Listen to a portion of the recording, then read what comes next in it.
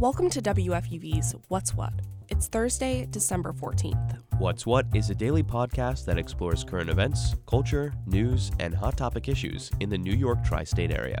And includes features and interviews exclusively from WFUV. I'm Jay Doherty. And I'm Emma Murphy. And here are today's headlines. Unpaid medical debt will no longer appear in New York residents' credit reports. That's thanks to a bill signed by Governor Hochul yesterday. The law puts the brakes on credit agencies gathering or sharing info about patient medical debt. Hospitals and healthcare providers also can't reveal that debt to credit agencies. But the law won't apply to New Yorkers whose medical debt was already charged to a credit card. And with that in mind, Hochul says this bill will minimize the importance of medical debt in how people's creditworthiness is measured. The governor says this bill is expected to help low-income earners get out from under cycles of medical debt. New York City public advocate Jumaane Williams has released his annual list of the worst landlords in the city. The rankings are based on average open violations from the city. And for the second year in a row, landlord Daniel Oheb Shalom and his managing partner topped the list. They're responsible for more than 300 units in 15 buildings in New York. Together, they racked up almost 3,300 open violations, the most in the list's history. Their offenses include heating outages, rodent infestation, and collapsing infrastructure. This year, more than 13,000 units in over 600 New York City buildings were flagged by landlordwatchlist.com. Congress has authorized an impeachment inquiry into President Joe Biden. The effort is being led by House Republicans, but they've yet to find evidence of wrongdoing by the Democratic president. Republicans hope to move forward with impeaching Biden if they can find evidence that he improperly benefited from his son Hunter Biden's foreign business dealings. Greenlighting this month-long investigation means an impeachment probe will stretch into 2024. That's the same year Biden is expected to face off against former President Trump for re-election. Trump has pushed his fellow Republicans in Congress to speed up the process of impeaching Biden. Meanwhile, the Biden administration is calling the inquiry unsubstantiated and politically motivated. The American automaker Tesla is recalling over 2 million of its vehicles due to safety concerns with an autopilot system. The recall affects nearly all of Tesla's vehicles sold in the U.S. The National Highway Traffic Safety Administration says it found the company's autopilot system to be inadequate and potentially fatal after a 2-year investigation. Tesla says it will install software updates to their cars to ensure drivers are paying attention to the road when using autopilot.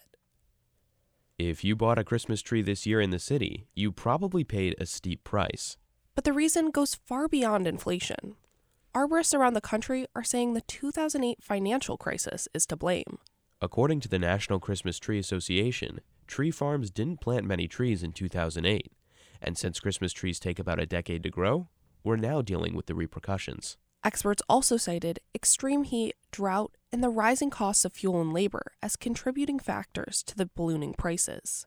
New Yorkers can expect to pay between $100 and $200 for a 6-footer, and some trees over 10 feet are selling north of $500.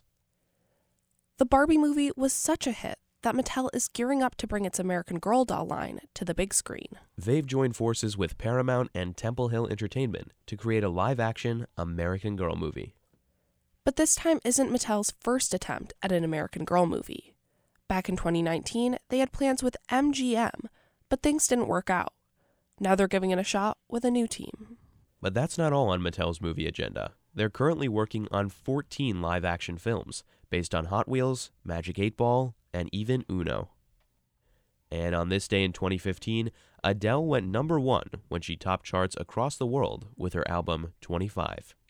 It was the British superstar's third studio album, with hits like Hello, When We Were Young, and Water Under the Bridge. If you're gonna let me down gently. Don't pretend that you don't want me. Our love ain't water under the bridge. If you're gonna let me down, 25 became one of the most successful albums of 2015. And to date, it sold over 23 million copies, making it the 5th most successful album of the 21st century. Many Jewish New Yorkers feel the effects of the attacks in Israel deeply, despite being thousands of miles away. I spoke with a Jewish leader and scholar to explore the origins and effects of Zionism. New York City is diverse in many ways. For one, it's home to the largest number of Jewish people outside of Israel. And for many of these Jewish New Yorkers, the ongoing conflict between Israel and Hamas hit a sensitive spot. Some New Yorkers have family directly affected by these attacks, and others know people living in Israel or Palestine. There's a belief held by some members of the Jewish population that the state of Israel ties all Jewish people together. This belief is called Zionism. Many people consider Zionism's start to be in the late 19th century. Daniel Sawyer is a history professor at Fordham University. He specializes in transnational Jewish politics and Eastern European Jewish immigrants in the United States. The origins of modern Zionism was the sense among a number of Jewish intellectuals who came to the conclusion that they would never be accepted in European society, that they were, in fact, inevitably a separate people, and that the answer to this problem was to reestablish the Jewish people in its historic homeland. Sawyer says the movement is often simplified. He says many Zionists have different beliefs or goals for Jews. There was left-wing Zionism, right-wing Zionism, socialist Zionism, religious Zionism, secular Zionism. But Sawyer says the common mission of Zionism is to build an ethnic and religious Jewish state. Sawyer says Zionism was intensified around World War II by the Holocaust and anti-Semitism. Jews were not simply a religious congregation, right? That Jews were something, and it's hard to define. This was a lot of what Jewish politics and also anti-Semitic politics was about, but a nation or a people. And this same idea that united Jews in Europe in the late 19th century continues in the city today. Thomas Gardner is the rabbi of Riverdale Temple. He says many Jewish people feel that Zionism creates a bond among the community worldwide. He says it can even be felt in the neighborhood of his synagogue. I do think that there is this feeling of connection, of being family.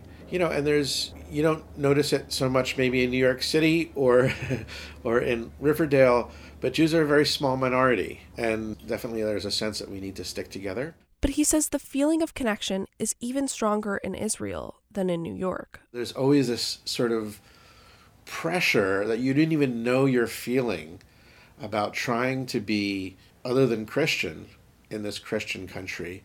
And it's not until you get to Israel, the one country in the world that's majority Jewish, that weight suddenly goes away, and you feel like, oh, now I didn't even know I was carrying that weight until this moment. Gardner says it's not just Zionism that makes Jewish New Yorkers feel so strongly about the ongoing conflict between Israel and Hamas.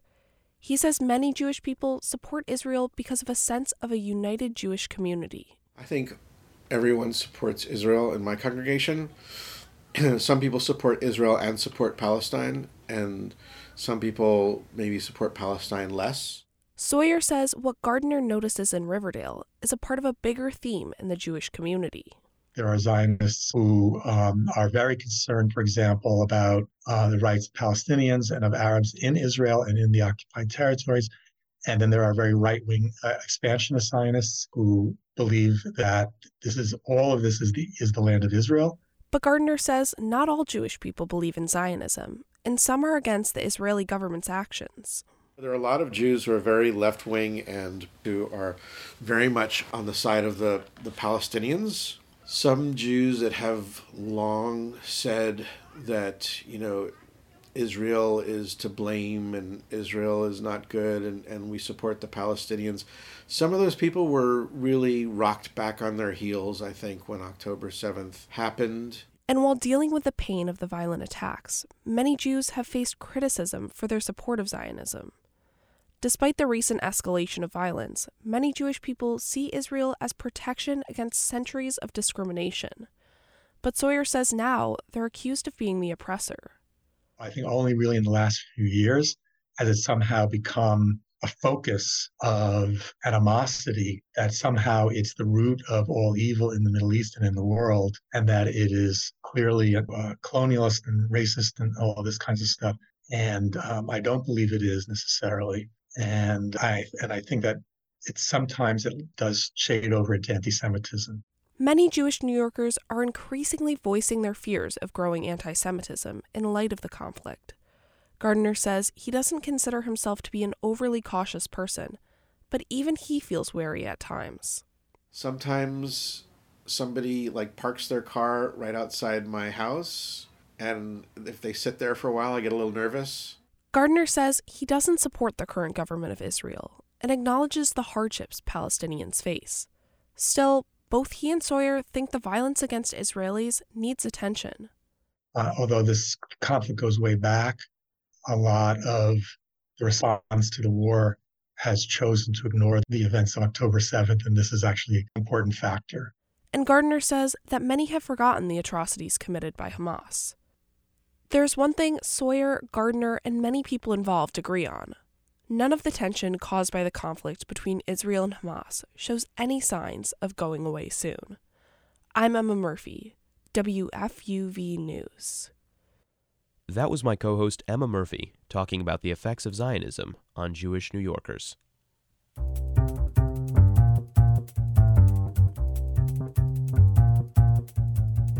And that's our show for today. But check back with us tomorrow around 3 o'clock for the latest news, exclusive interviews, and feature stories from FUV. And as always, you can find more from us at WFUVnews.org or wherever you get your favorite podcasts. I'm Jay Doherty. And I'm Emma Murphy. And that's What's What.